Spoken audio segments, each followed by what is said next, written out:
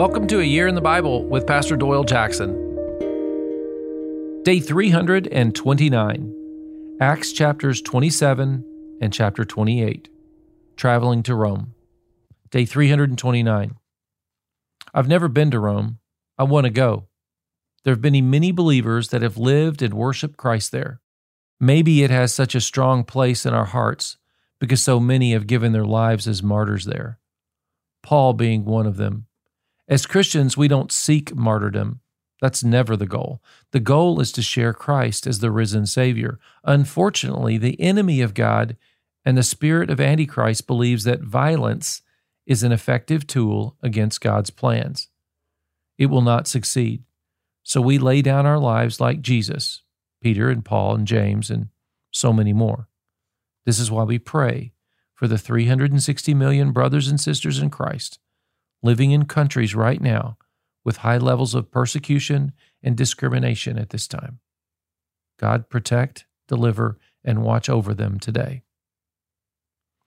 Acts 27 opens, when it was decided that we would sail for Italy, Paul and some other prisoners were handed over to a centurion named Julius, who belonged to the imperial regiment.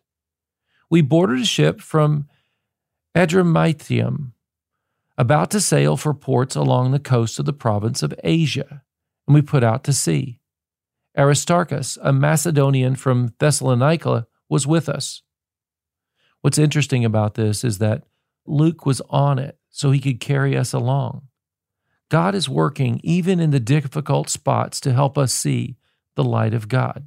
Verse 15, the ship was caught by the storm and could not head into the wind, so we gave way to it and were driven along. Have you ever been driven along by circumstances?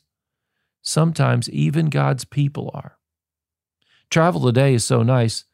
The courage it took is amazing to me. God shows up in the storm. Unlike Jonah, God uses Paul to bring them through. Acts 27, 21 to 26.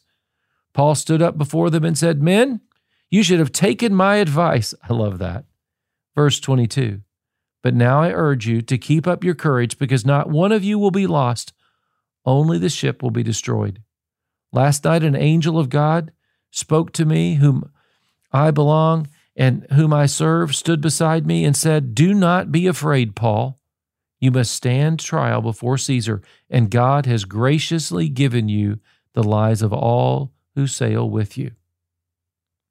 After running aground on some island, Malta, in chapter 28, Paul builds a fire.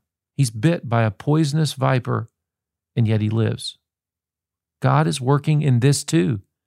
They find the chief official of the area, Publius, and his father was sick in bed, it says in verse 8, suffering from a fever and dysentery. Paul went in to see him, and after prayer, placed his hands on him and healed him. This is Paul's path to Rome and ministry, from prison to a new church. This is amazing. Let's pray. Father, I believe all things work for the good of those who love you, and I know you are with me today. Use me for your work. In Jesus' name, amen. You know, reading this is good for me. It encourages me. I hope it does you too.